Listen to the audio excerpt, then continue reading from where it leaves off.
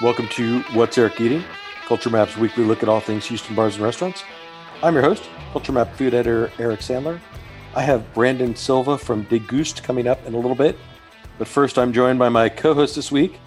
She's an expert on food, wine, and good times.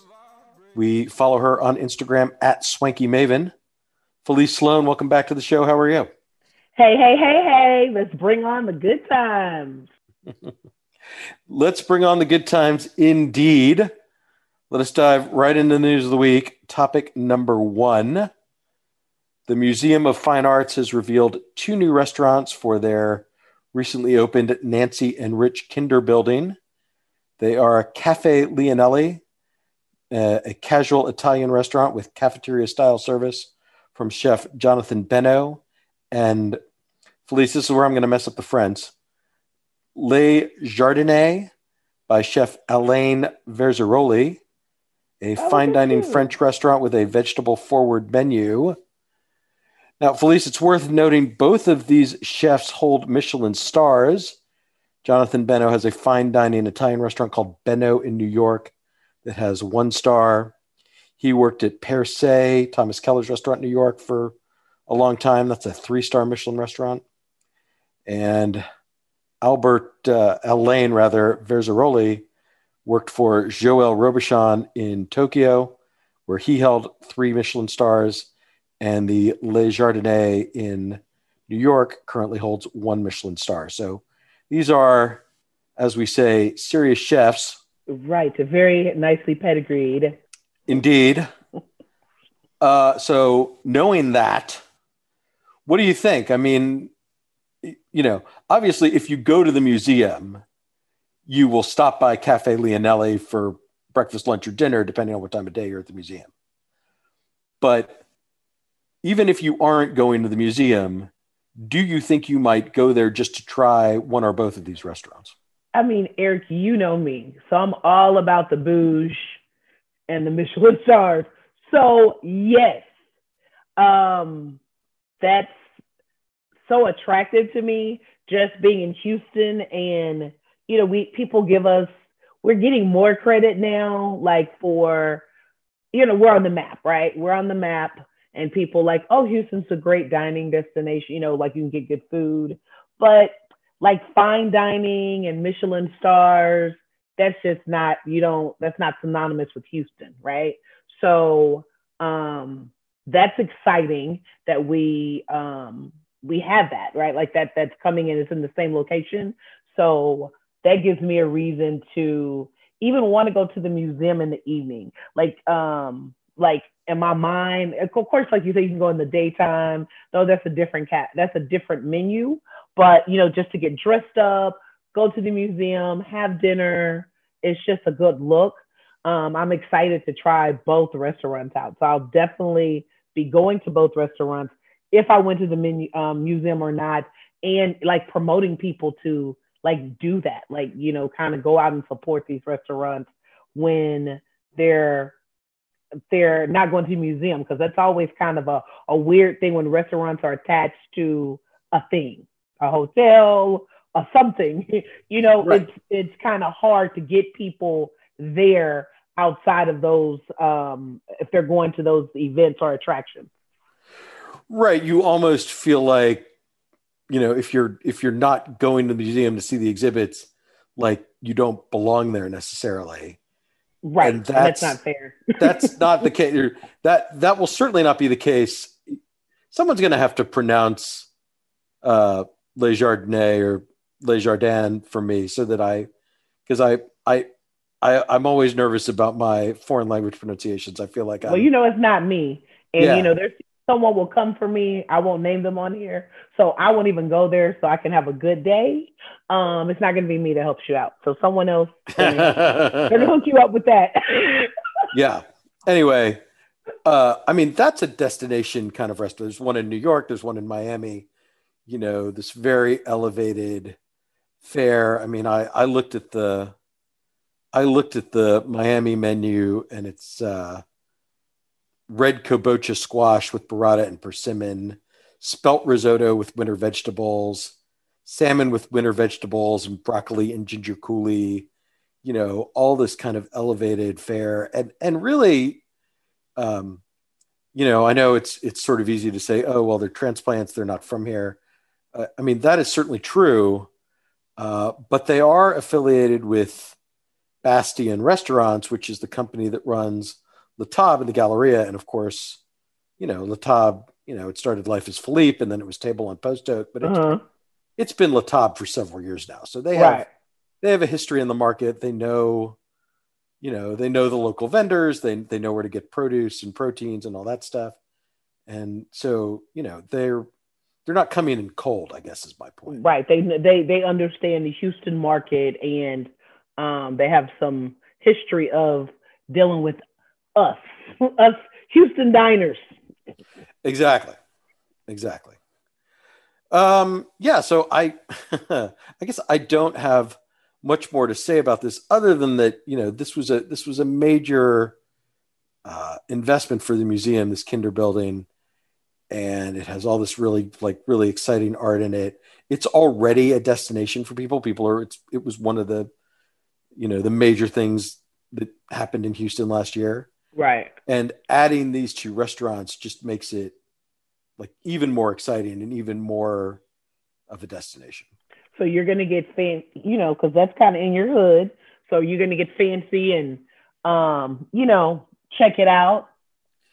Well, I mean, it's literally my job to check out new restaurants. So yes, you can count on me. Yeah, let me take it out. Let me say, if it weren't your job, right? Like Eric, the food guy, like not like if it wasn't your job, would you be excited about it? Like, oh, you know what?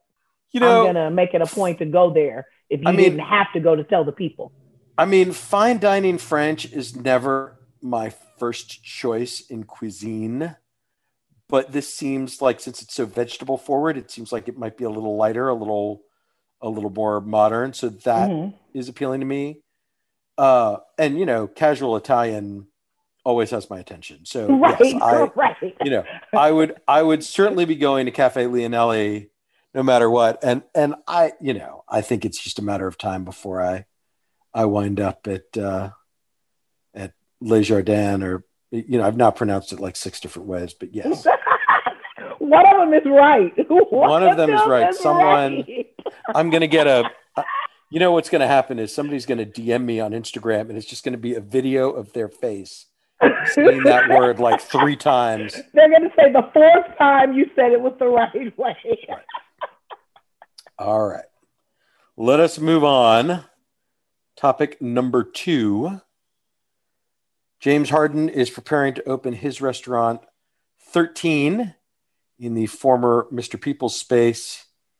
He has tapped a very promising black chef named Tobias Dozon to be the executive chef of that restaurant, and it's still moving forward, even though James Harden got traded to the Brooklyn Nets and is no longer a Houston Rocket. Felice, I'm eager to get your perspective on this. It's grossly unfair of me to, not that your perspective as a black person is the perspective that all black people will have, but I do want, right. Let's say that. We know that. Right. Right. Yeah. Right. With that, but I do want a black person's perspective on this restaurant, because there was a lot of it's already gotten a whole wave of stupid negative Google reviews, even though it hasn't opened yet. Yeah. From angry Rockets fans. I was just trying to say thanks to James Harden. That's on. He's done that. Yeah. Yes. So let's address that first. Can I address that first? Please do. He's his asshole way of leaving has possibly done a lot of damage, and the future will tell how much damage, right, to this restaurant that's opening. Because I'm like, sir, you have literally when it was going down and all this, I'm like, sir, you have a restaurant opening in Houston. Okay. Yeah, that's number one. And it's just, I was just shaking my head.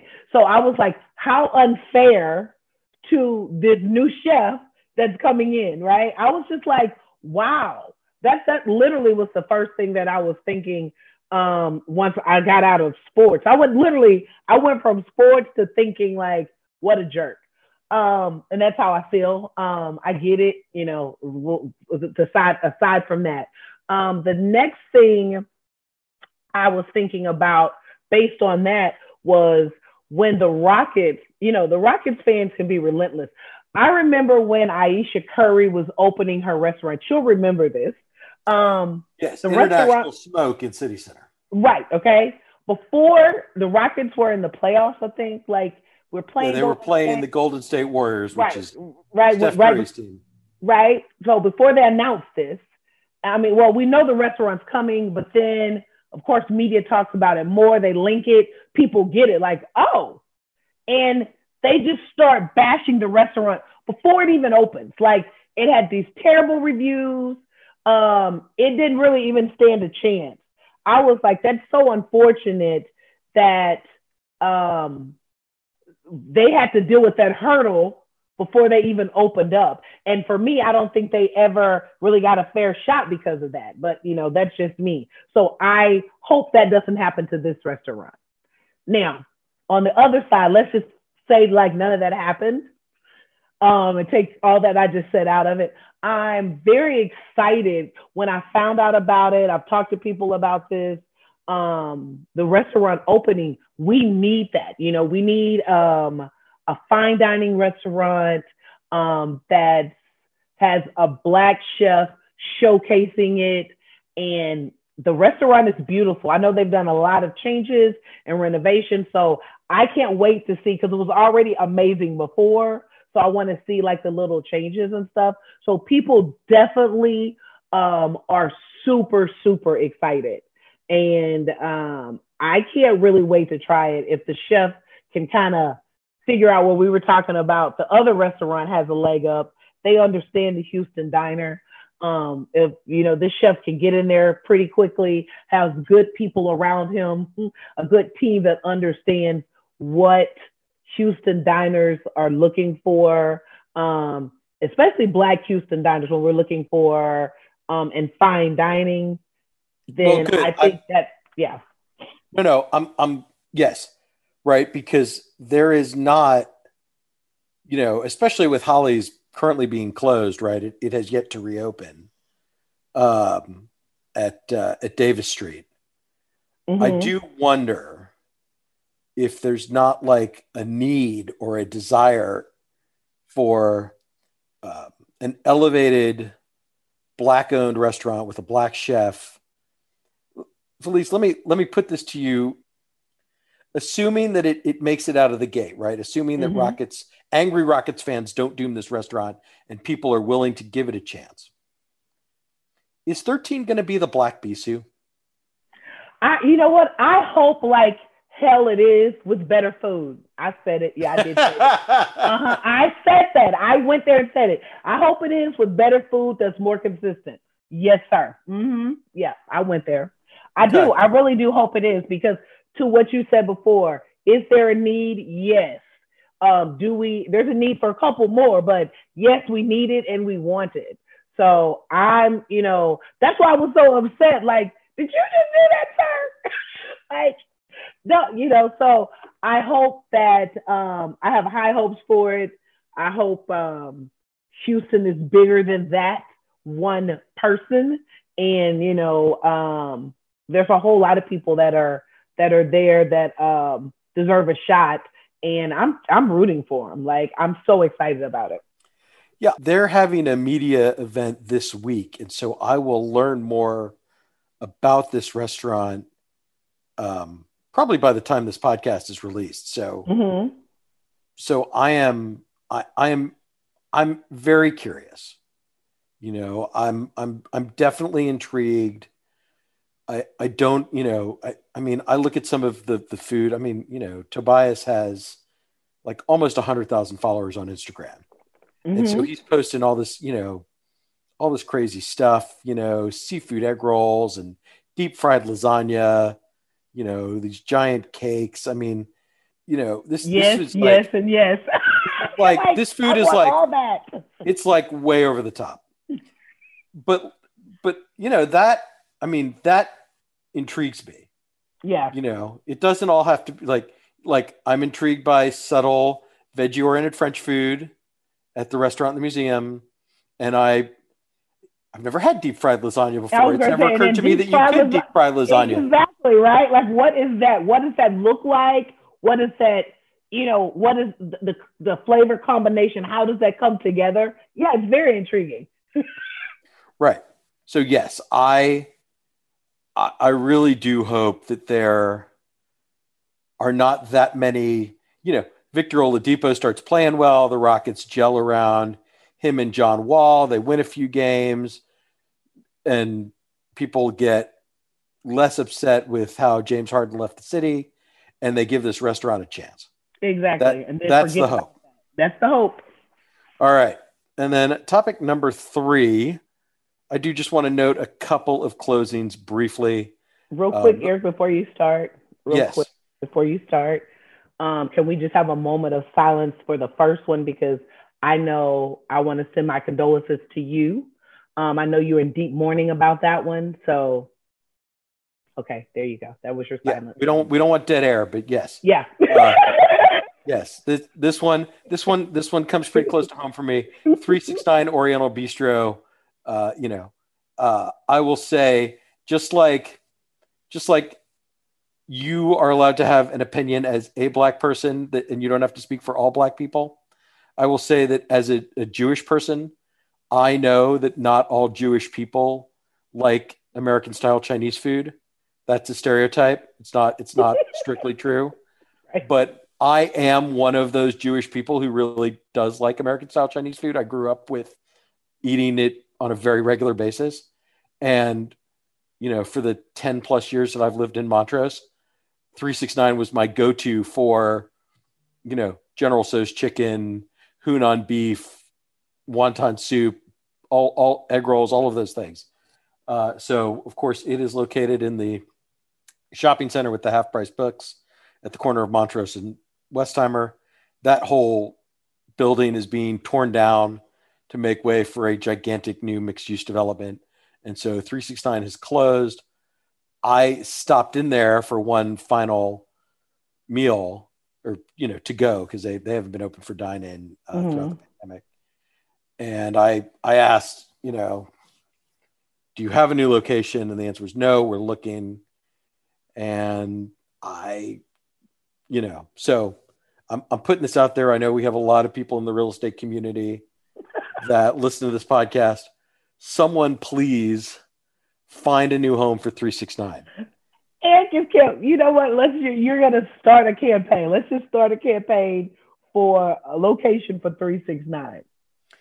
Right. It doesn't have to be like right at the intersection of Montrose. So, it could be, it could be on West Gray. It could be on Richmond. It could be in Midtown.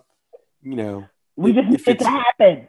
It just needs to happen somewhere relatively close to where it was, because there's a whole big group of regulars who really love that place, even though it didn't get a lot of media attention.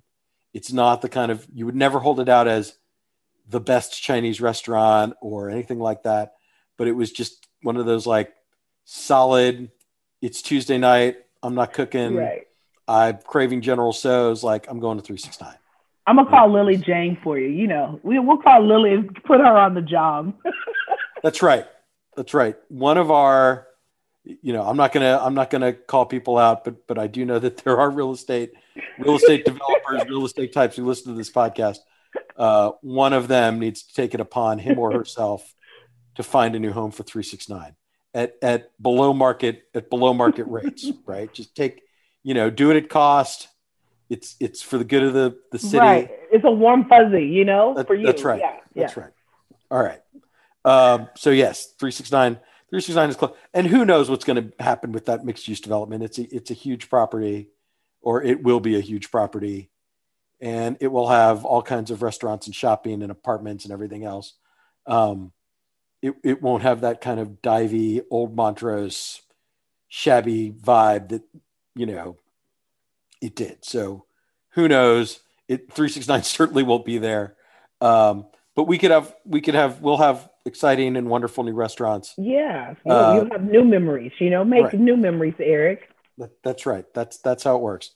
And then again, just briefly, I do want to note that the James Coney Island, aka JCI Grill, Town and Country closed. That location had been there for a long time. I know that's the one I go to a lot. Like when I go to James Coney Island, I go to that location, and I've Right. always been irritated for the reason that they close. They don't have a drive-through, right? Like so, it's Right. So that's what. So there's the Memorial Area Eats Facebook group, and obviously this was a topic of much discussion. And the director of marketing for JCI Grill said, "We're sad to, wrote essentially, we're sad to have closed this one, but it was the only one without a drive-through. yeah, And during the pandemic, drive-through is critically important. right. So they're looking for a new location, hopefully somewhere And they nearby. struggled before that, like they Right. struggled at that location before pandemic for that exact reason. So I know that just took them out. Right. So again, this is more kind of a memorial area item of note. We don't generally speaking track the openings and closings of James Coney Island, but this is one that's been around for a long time, and I know we have a lot of listeners in West Houston, so I did want to acknowledge that for them. That does it for the news of the week. We'll be right back with our restaurant of the week. Stick around.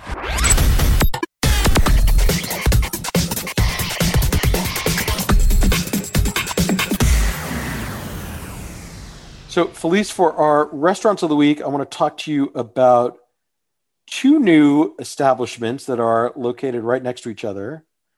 They are Boca Italian Kitchen and Lupo Pizzeria.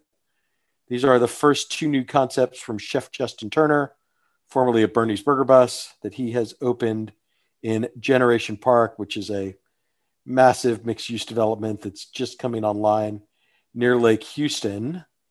Felice, we both have known Justin for a long time. He's been on the show, so there's no secrets. There's no anonymity, right? I Right. traded a couple texts from Justin. I said, I'm coming and I'm bringing friends.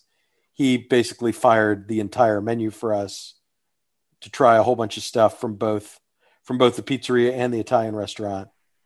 I think So I'm still full. you might, yeah. We got food hugged, as they say. Yeah. So let me just put it to you. What did you think of these Italian restaurants? I mean, are you surprised that a guy who was known as a burger chef can do Italian food? So, knowing Justin, and before he was a burger guy, he was a chef guy, right? Like he's done different types of cuisine. He was private chef. So he did pop-ups where he was combining different types of cuisine. So definitely not surprised. What I was surprised was that he got a handle on nailing the flavors so quickly, right? Like, but then once we talked to him, the kitchen staff is people they've been together and cooking together for years and years and years.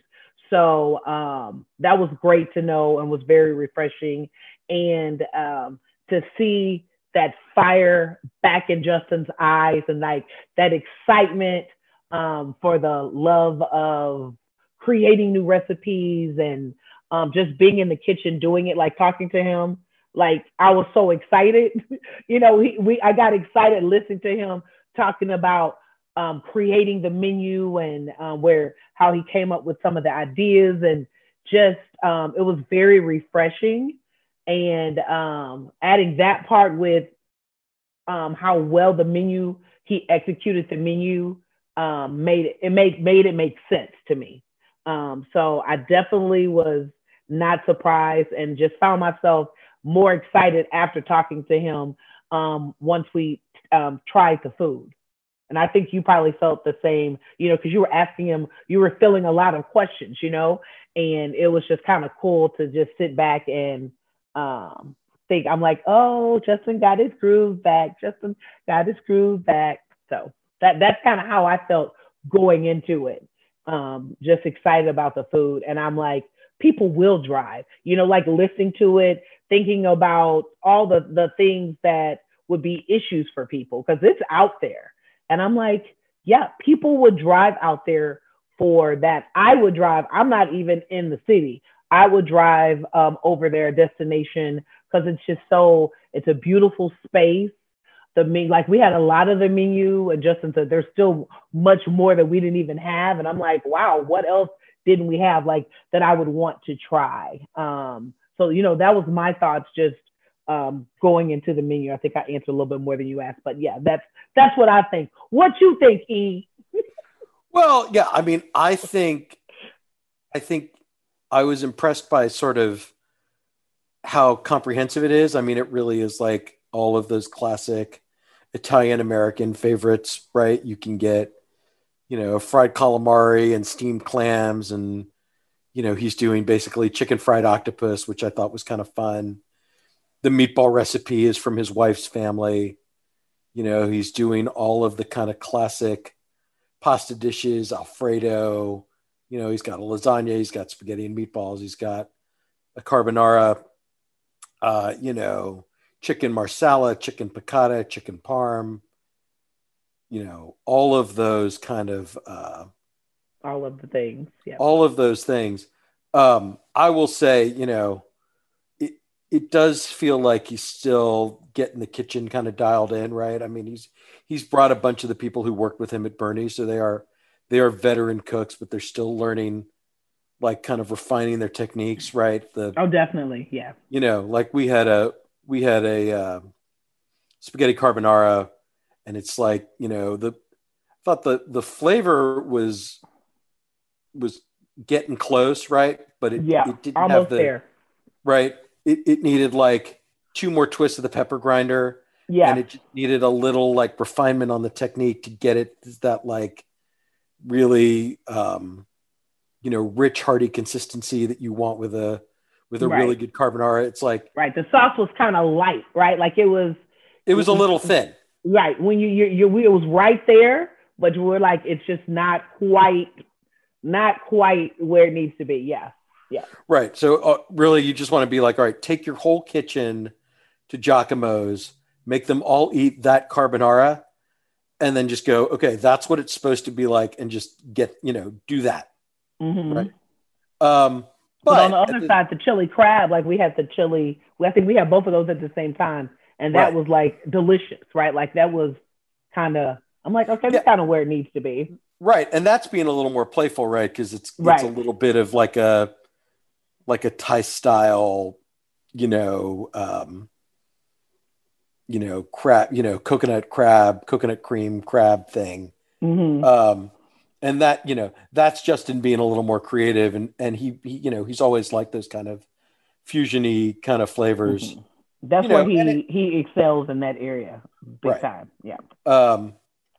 Right. So, it started really strong with the starters because I love the meatballs, and I really like that octopus, and I did too. And octopus, I really like the octopus too. Yeah. If someone didn't like, and that was one of the things he said, it's a good introduction for people that's like, oh, I'm not quite sure about octopus. The way it's put together would be, you're like, oh, okay. And for people that like octopus, like we loved it. Like I didn't feel like it was maybe dumbed down. You know what I'm saying? Like I felt like it was elevated. So I think that's a real smart dish and a smart way to have octopus on the menu. Right. No, absolutely. And I mean, there were, again, like, the chicken marsala, I thought was like almost there. The sauce just needed to be reduced a little bit, a little thicker. But that mahi mahi with the grilled artichoke, oh my god, was one of the best things we ate that day. It was delicious. And then really the best thing we ate was that peanut butter chocolate semi-fried. The desserts. Thank you. I was like, can we talk about the desserts? Oh my god! Like I felt like the desserts didn't even get enough time with us, because we would have, if we had the desserts earlier or maybe less food, we would have finished most of those desserts. I mean, that peanut butter. Right. Part of the problem was they sent us 4 pizzas on top of all the other from Lupo next door. Right. And so we're trying to try all these different toppings. I will say it's a very good pizza. They've got that wood fired oven. They're getting a nice char on the crust. The crust has a good consistency. You know, obviously using good quality toppings. It's he's really onto something with that. Mm.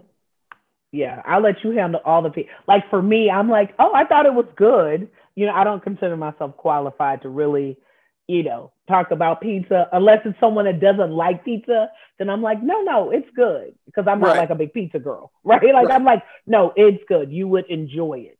Right. But I do think, in terms of its execution and its quality, if the entree and the pasta is still getting dialed in a little bit, at least when we were there, um, the pizza was like firing on all cylinders. And that's probably to their credit because I think, if you're trying to decide, most people may think, let me start with the less expensive pizza, see how that goes before I commit to the fancier, slightly more expensive Italian restaurant next door.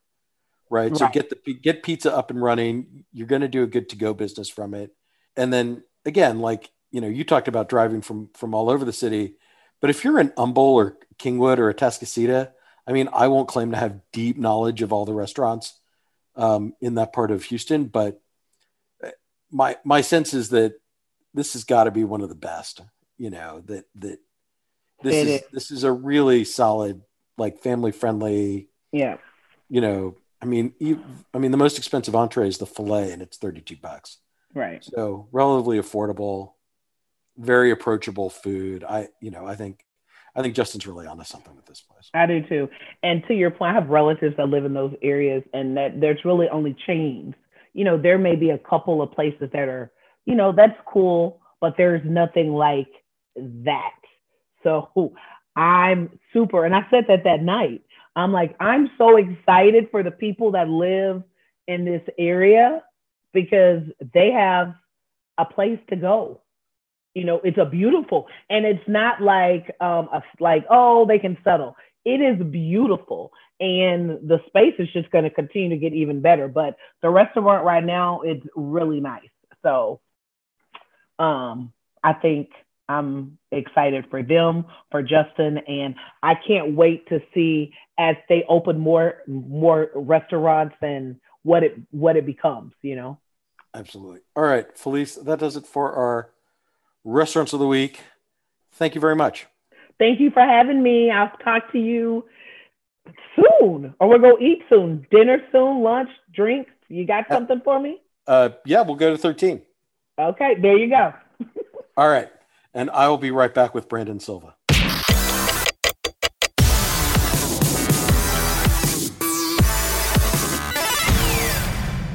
I am joined this week by Brandon Silva.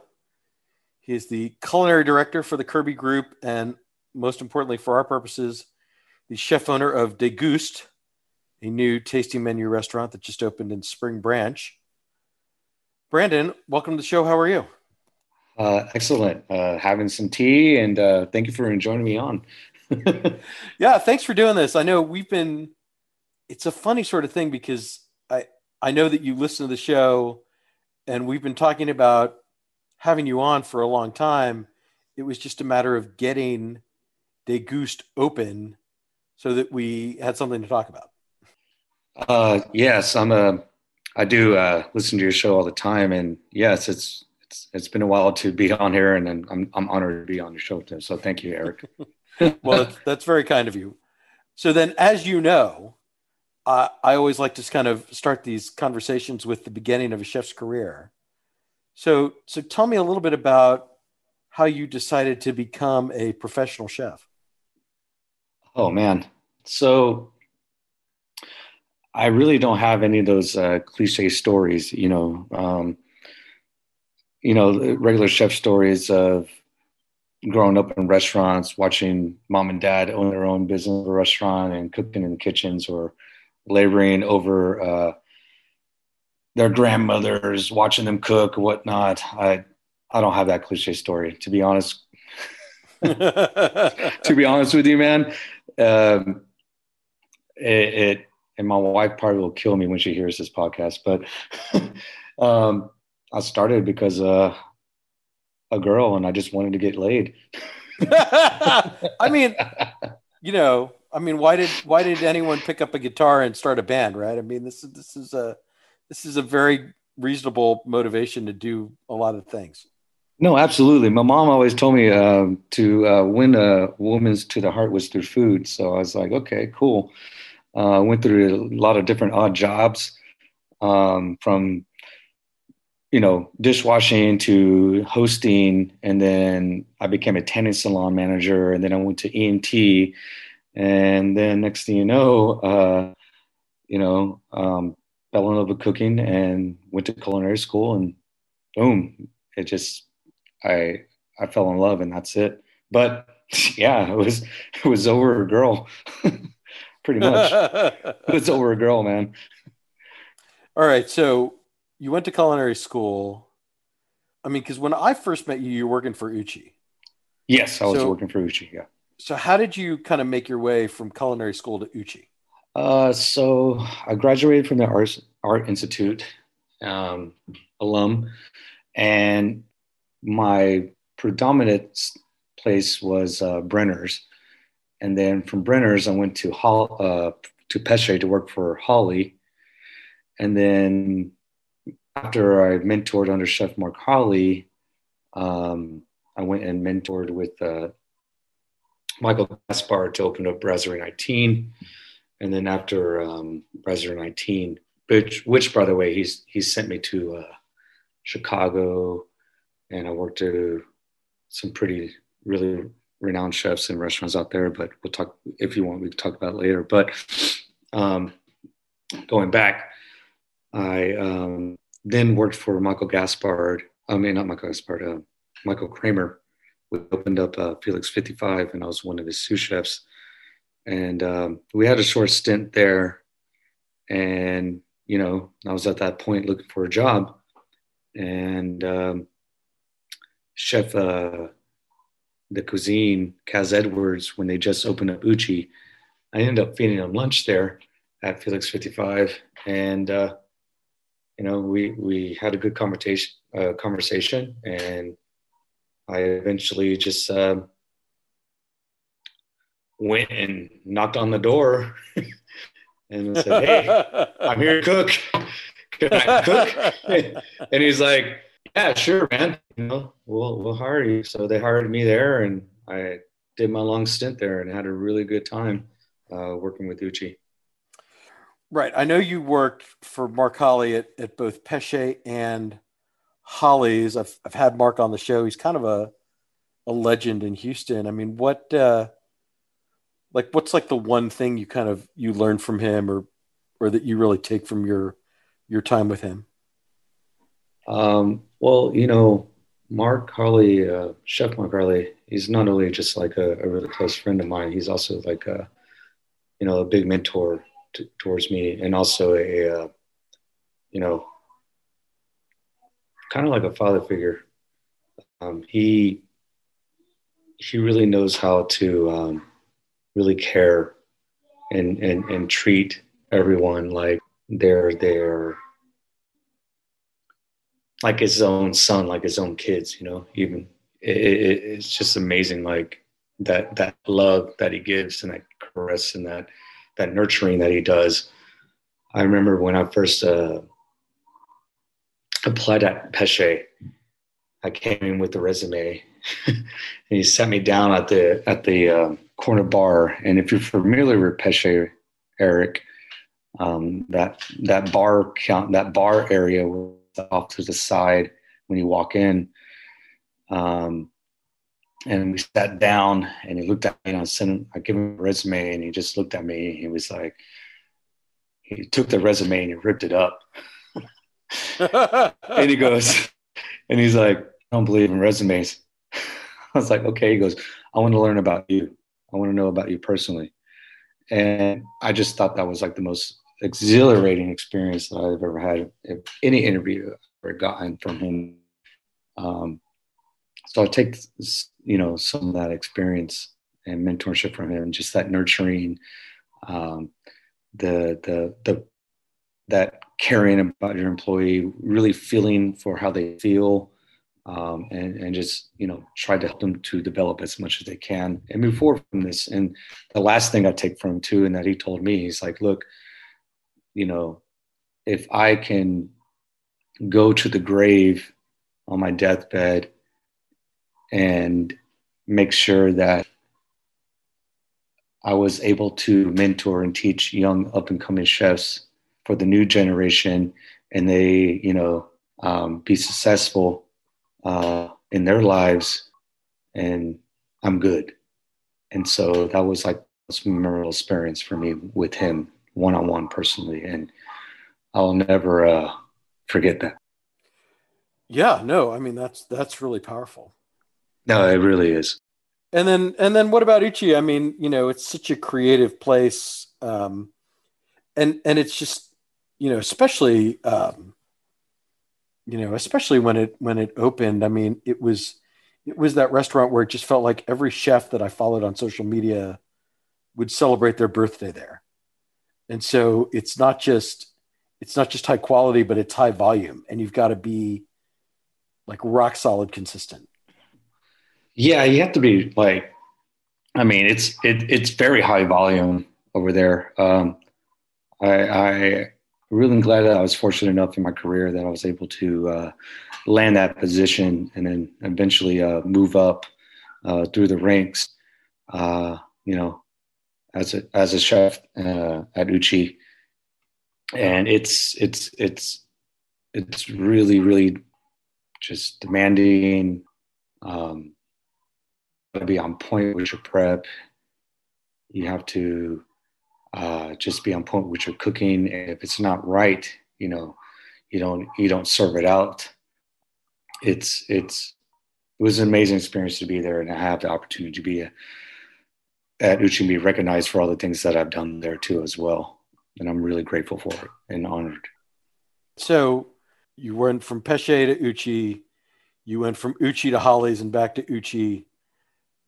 What made you kind of decide to get out of the fine dining world and start working for the Kirby Group and doing food for places like Wooster's Garden and Heights Beer Garden and Holman Draft Hall? Well, that's really amazing that you asked this question because it's hits me to the heart and personable. I was going back and forth. I went to Holly's and I helped Mark Holly out to get him open. And, Uchi was great enough to, let me go do that and let me come back, which was awesome too as well. But I reached a point in my, I guess, personal feelings in my life that I was getting burned out and I was getting really depressed and I didn't know if I wanted to cook anymore. And my son was, just born and I wasn't really seeing my wife and my son. And, being a, married figure and, married with your wife and just had a son being born and you're just working all these long, crazy hours as, that's what the business is. It started really affecting me. I felt like I was just like at a creative stump when I wanted to come up with dishes, either at Holly's or Uchi, whatnot. And so it just really took a toll on me. And fortunately enough, when I left Holly's and went back to Uchi and I left again and I was in this like depressive state, my wife, we moved out of our townhouse and we moved with my mom place over in A-Leaf and because I'm from A-Leaf. But, yeah, got to represent the Leaf. Got to represent the Leaf, man. Got to shout out to the Leaf. We were trying to, set out and save up money to buy a house or buy a comfortable place. My wife noticed that I was going, a little insane. I was Mr. Mom. She was, making the money. I wasn't working anymore. And she's like, you need to get out of here. And I was like, what do you mean? And she goes, no, you need to, she goes, and excuse me for my language. She goes, you need to get the fuck out of here. Like, go away. You need to go stodge somewhere and pick some place where you want to go and go and stodge. And so I went and I staged. Talk about that in a minute. But when I came back, I was tracked down by Steven Salazar, very close friend and amazing business partner and CEO of the Kirby Group company. He found me. And when I came back from my stages and what I did, I fell in love with food again. And, I'm just gracious for that opportunity from that, especially for my family supporting me and my wife. And, I wouldn't be here where I am today now. Wow. Yeah. No, that's a great story. Yeah, it's a long thing, man. Like it was really, really, really, really freaking tragic. I was at the point, the breaking point where I was thinking maybe another choice career, but then I was like, I don't know what I'm going to do now. Like I fell in love in food. And at that point I was cooking for like 14 years. And I just, like, what I'm going to do. I don't know. Right. And I'm just sad and depressed, even though like I got my wife and I got my son and, and he's barely 1 year old and it's an amazing experience, but deep down in my heart, it's just, there's a void to fill. You know what I mean? Like I love cooking, I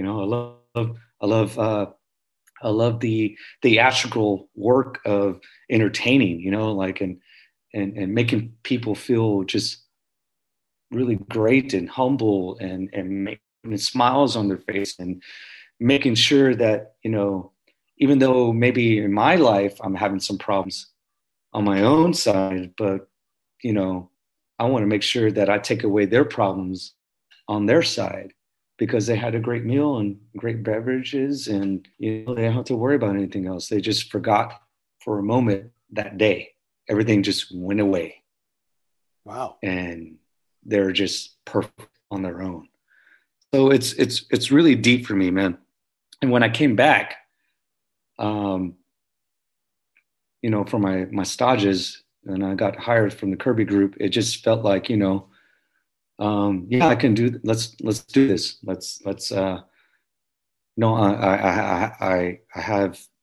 I'm reinvigorated with a drive. And let's do these businesses. Let's open them up and some really fun, cool food for the bars and the cocktail bars and whatnot. And then move forward and move on from that. And I was just, I felt like X-Men, the comics, Phoenix, when she dies and gets rebirth. I just felt like I just got rebirth again. It was pretty awesome. Yeah. All right. I definitely do want to talk about Degust, but I do want to talk about the stages because, as you said, they've been so important for your career. Michael Gaspard sent you to Chicago, and you worked at some restaurants in Chicago. And then when your wife told you to get the fuck out of the house, you didn't just like go to New Orleans for the weekend. You went to Copenhagen and staged at some of the best restaurants in the world. Yes. So yeah, that's true.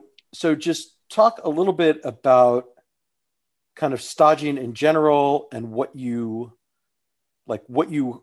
accomplish, like what your goal is when you go stage somewhere and kind of how those experiences have shaped your career. Yeah. So, Michael Gaspar sent me to Chicago and then I landed stages on my own, but he gave me some recommendations too as well. One of them was Chef Chris Nugent. And at the time he had a restaurant. I really can't remember the French name right now off the top of my head, but It's all right. Now he's doing good food, but he was a really good chef. He wanted to hire me. I was a really good stage, and he was like, "Hey, Michael." He was like, "Hey, Michael, who's this guy from Houston, man? I want to hire him. He's awesome." And I was like, and Michael's like, "No, man, he's coming with me for brasserie." He's like, "Ah, man, fuck you." Anyways, so I did that, but I landed stages on my own. A few weeks at L2O, Blackbird as well. And Michael helped me out with that.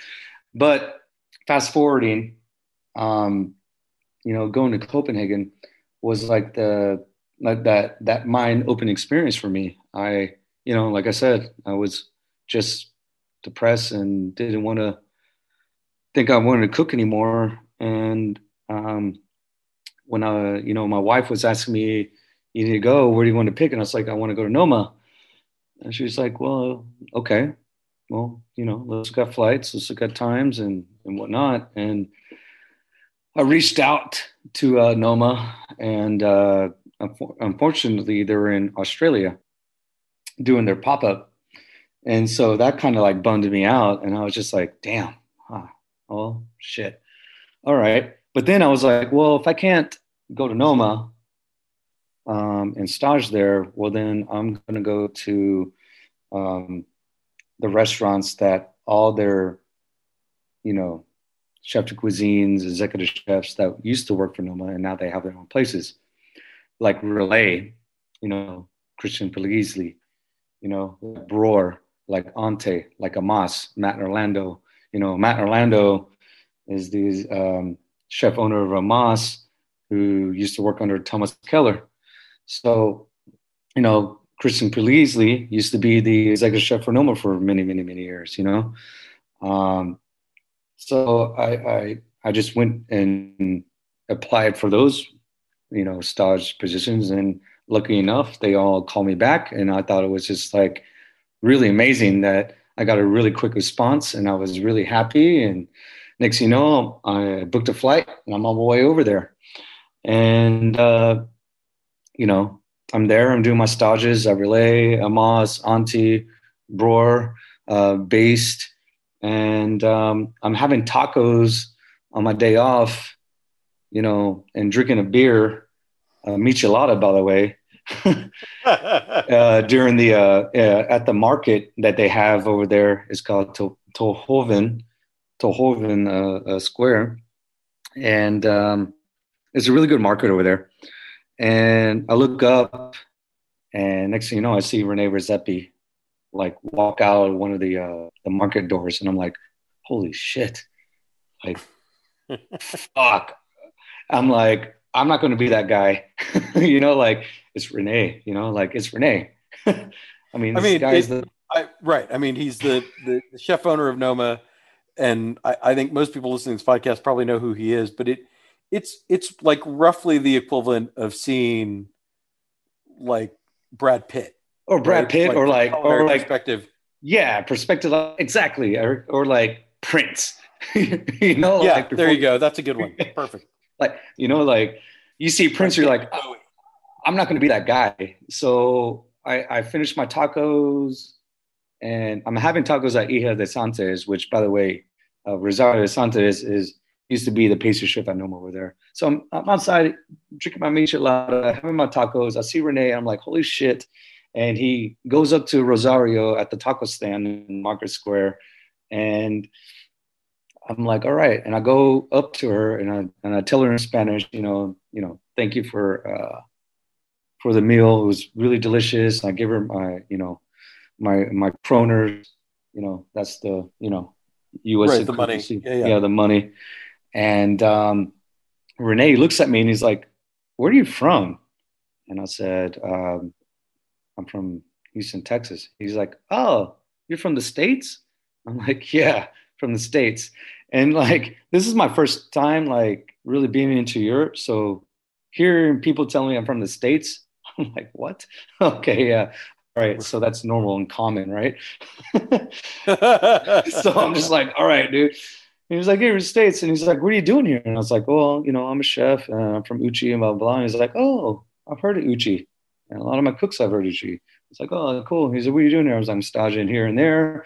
I'm been here for, a few months, a month and a couple of months, sorry.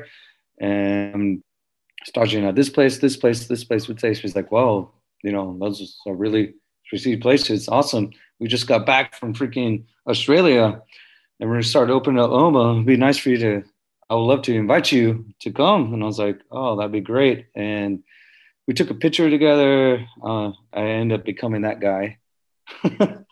Right. And then, But he initiated the conversation, so you weren't like, it's different. Yeah, pretty much. You And didn't then like accost him on the street or whatever. no, not at all. It was very organic. And then I put my finger, I pointed my finger. It's like, just give me a minute, like that gesture. Yeah. And call my wife, mom. I was like, hey, got opportunity to start at Noma for a couple of days. And my mom's like, just make it happen. Let's go. I was like, shit, okay, let's do it. So I got to hang out for a couple of days, and they actually did their closing party of Noma. And there was amazing freaking chefs I was around. Like, it was crazy how many, 50 best restaurant list chefs were there in Copenhagen, Denmark. I'm talking about like Mimo and Geranium, and it was nuts. So that was that. All right. So all of that, right? I mean, you've been, I think people who go to Wooster's or Holman or Heights Beer Garden, like, kind of get the sense that it's not just bar food, right? That there's some thought and some creativity and some technique kind of behind it. Like, even if they don't know you, but it might surprise the people who are eating the chicken wings at Holman, or the sausage boards at Heights Beer Garden, that like you have opened a tasting menu restaurant. So let's talk about Degust finally, because my sense is that you've been sort of dreaming about this and sort of planning this for a long time. Yeah, that's correct. I mean, I'm just going to say this for, all inspiring cooks that want to become chefs and eventually, a restaurateur probably. We all inspire to have this dream, and we all, you know, work toward this goal. Some make it, some don't, and when some do, they get to this point.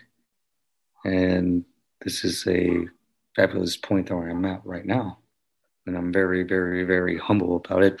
I'm very, very, you know, I mean, emotional about it.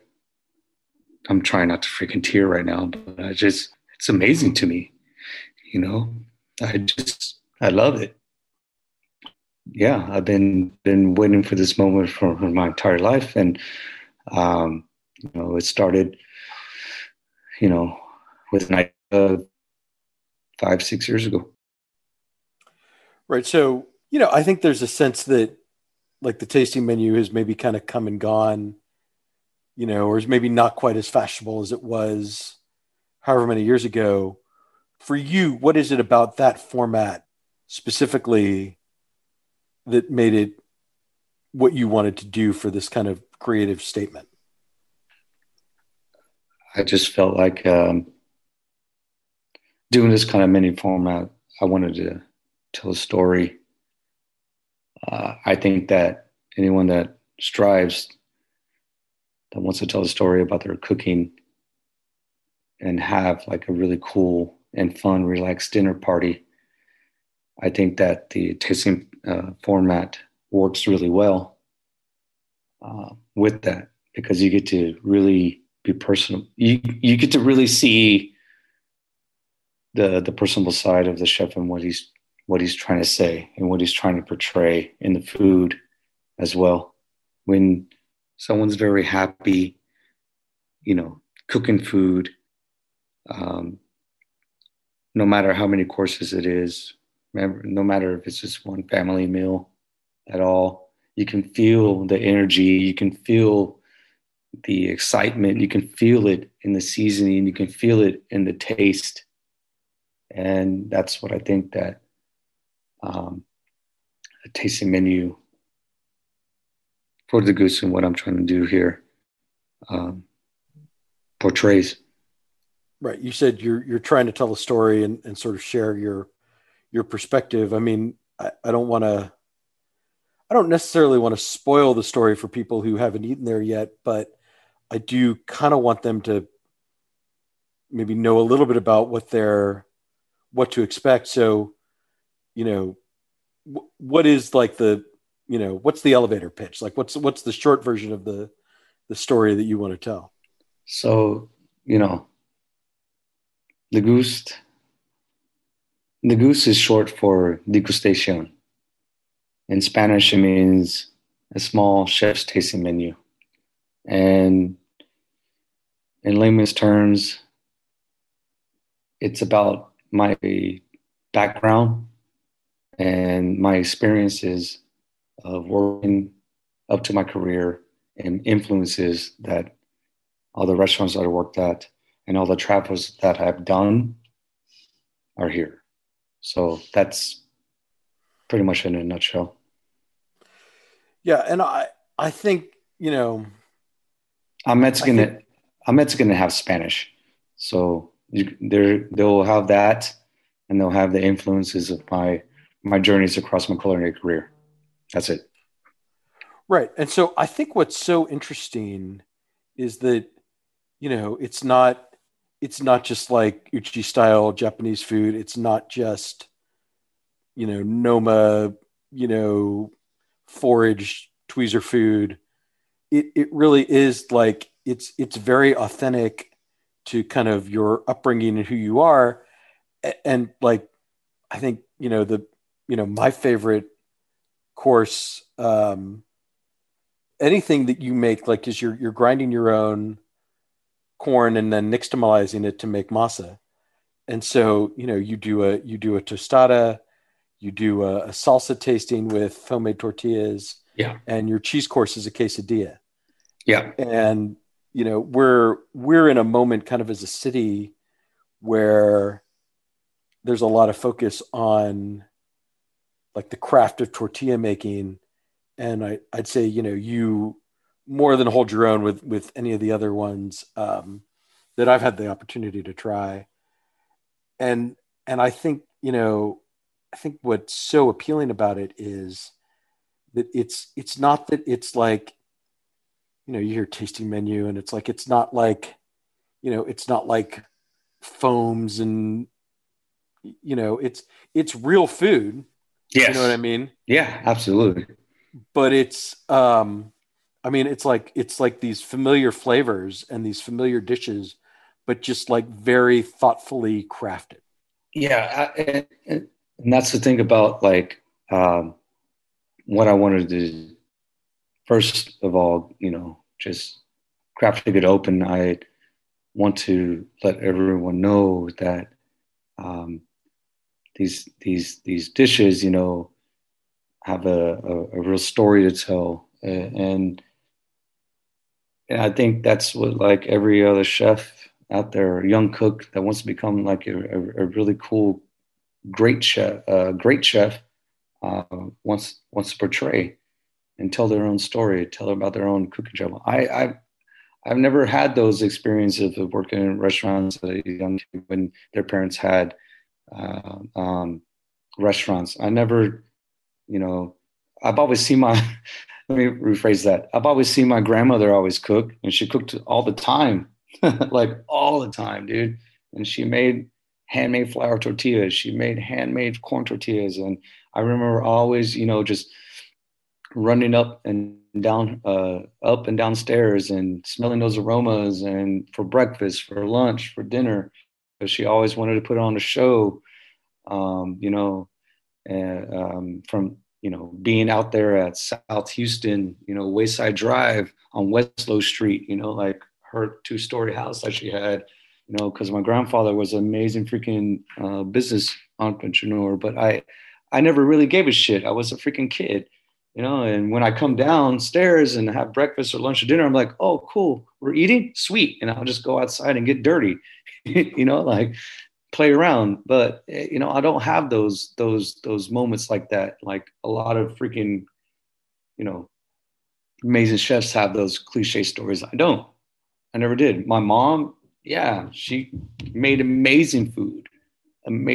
She made amazing carne quesada. She made amazing arroz con pollo. She made amazing flour tortillas and whatnot. but I was never I never really paid attention until I really started paying attention when I got a little bit later in age in my career, after all the DJing and music and the partying and, throwing freaking rave parties and whatnot. I got my shit together. I got my head clear. This is what I want to do. And I started going back into those old recipe books and looking at them and asking my family, like, hey, what did my grandma do? What did she do this? What did she that? Like, my grandma died of diabetes, man.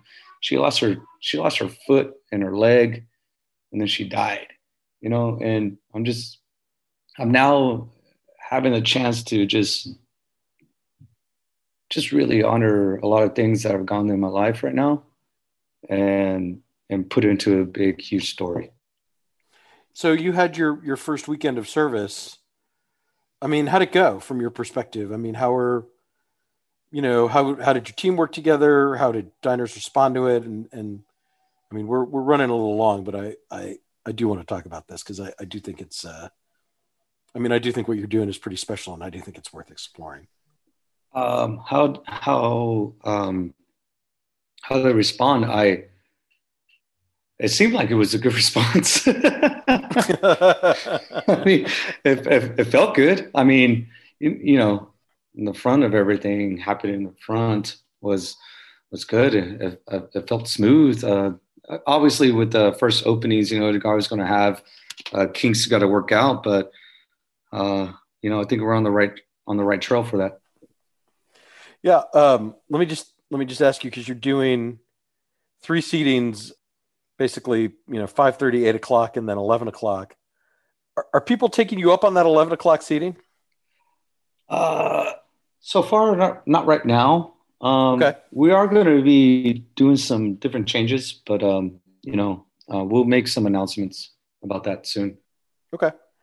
Yeah, I was just sort of wondering. I mean, I do think, it's, I don't know. I mean, it's like a very Spanish idea, but it's I don't know. I'm old, so I fall asleep early. I think there's a lot around this time that does do that, and I'm just trying to portray to my Castilian roots. So maybe it stays at 11, or maybe we go a little bit earlier for those late night seatings. I mean, we will have always bookings at 10 p.m. for Uchi, so it's not like an unheard of thing. And I know Kata Rabata does that too as well. So it's not unheard of. So it's just figuring out where we're at, and it's our first time opening this type of concept. So trying to figure out what we're going to do. Yeah. No. Absolutely. All right. Talk about the farm just a little bit, because you're not just buying local produce. You're growing a little bit of it, and I think that's an interesting aspect of this. Oh yeah, I mean, not just growing a little bit of it, dude. Eric, we're growing a lot of it. I have 2 farms. I have 18 30-foot beds at Heights Spear Garden that feeds not only just the restaurant, but also the cocktail bar that's next to us. That's called Diversion Cocktails. That's run by Steven Salazar. And, that's at Heights Spear Garden. You can see it when you drive by or, pull in the parking lot. Just look to when you pull in the parking lot and park, just look to your right. You'll see it right there. I work with Edible Earth Resources, and they are, doing a really great job as far as producing and planning of what I want to do for each season. And then I have another 12 30-foot beds right behind Degust that helps serve not just my restaurant, but also the Diversion cocktail bar as well. It's pretty awesome.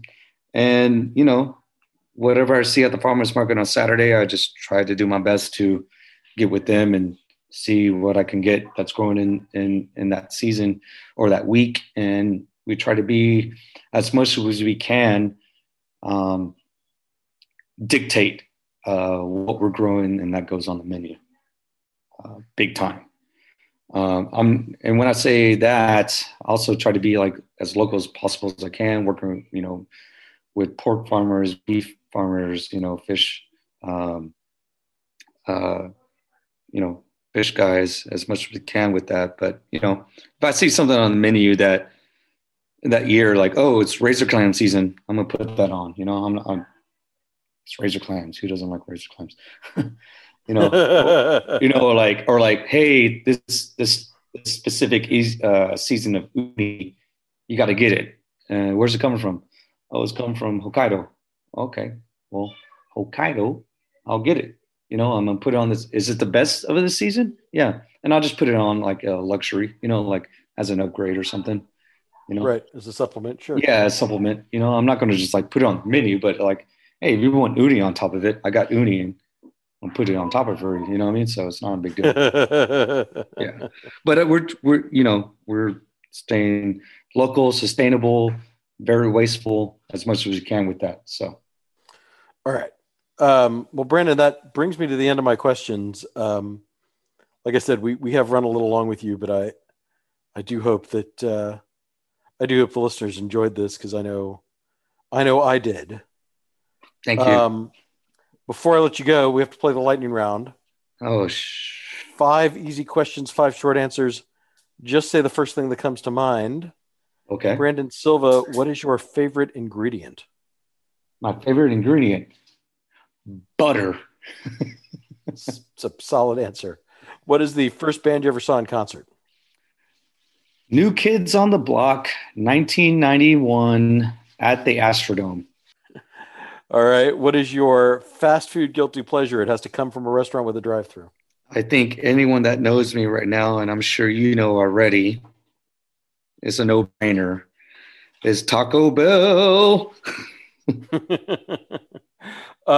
Who is your favorite Houston sports figure, past or present?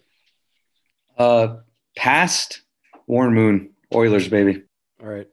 And then finally, when you go to a pizzeria for the first time, what are your go-to toppings? I like to go straight cheese and pepperoni with they look like nipples. Got to keep that oil in, baby. I love that. Any place that does a really good cheese and pepperoni pizza, I'm all in. All right, Brandon, we give us the website and everything for Degust. So you can find us at info@degusthouston.com. If you prefer, you can go on Resi.com or the Resi app and place reservations. We also have our Instagram at Degust Houston. You can find us on Facebook as well at Degust Houston. So there's that. All right, Brandon, thank you very much. Thank you very much too. You can follow me on Instagram at Eric Sandler. Keep it locked on culturemap.com for all the latest Houston bar and restaurant news. Thanks so much for listening. I'll be back next week.